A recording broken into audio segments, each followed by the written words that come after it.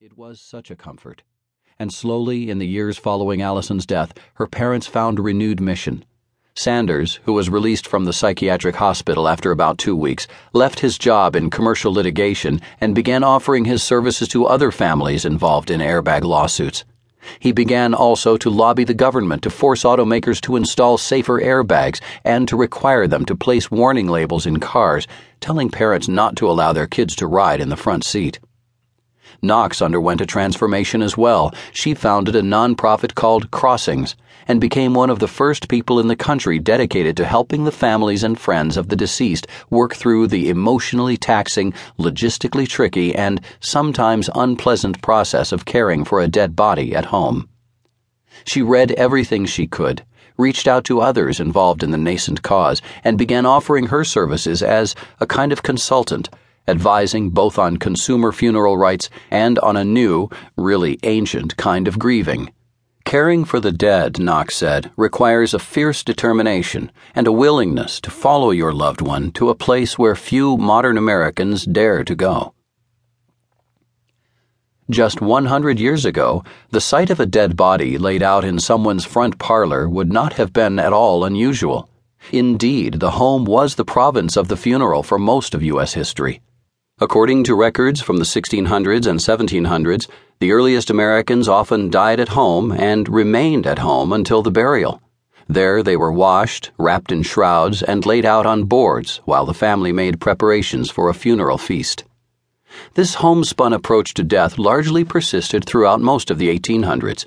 In addition to family and midwives, women known as layers out of the dead took care of the immediate tasks following a death. The body might be placed over ice and watched over for days to ensure the person was truly dead and wouldn't be buried alive. Sometimes the bereaved had a photographer come to take a post-mortem picture. Family, neighbors, or local carpenters made the coffin. The elaborate etiquette that evolved around mourning in the Victorian era reflected this intimacy with death. There were lengthy bereavement periods, elaborate mourning clothes, and even a fondness for jewelry made from the hair of the dead. Much of this desired proximity was connected to the idea of what 19th century Americans called the good death. A good death was one that took place at home, surrounded by family who could not only tend to suffering, but assess the state of the dying person's soul, writes historian Drew Gilpin Faust in This Republic of Suffering, Death and the American Civil War.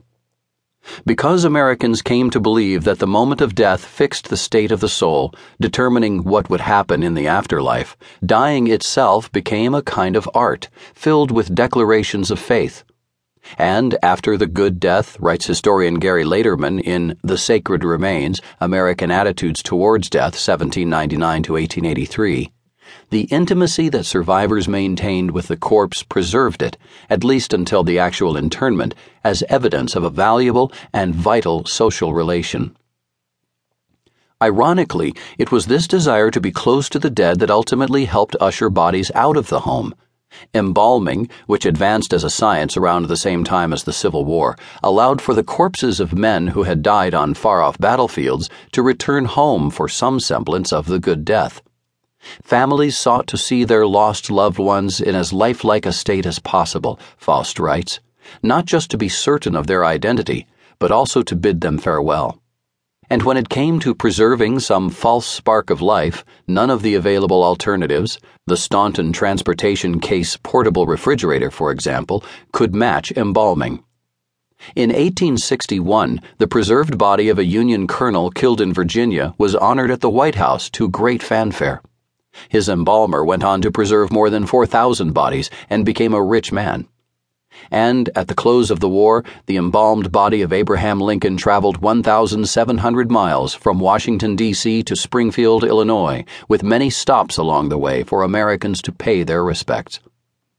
Around the turn of the century, undertakers would often bring their scalpels, tubes, needles, forceps, eye caps, and other supplies to the house of the deceased and perform the embalming there, sometimes with relatives watching. But eventually, embalming moved out of the home and into places of business. Death, in general, was increasingly processed outside of any residence. Advances in science lowered the death rate and made hospitals the primary places of dying. An increase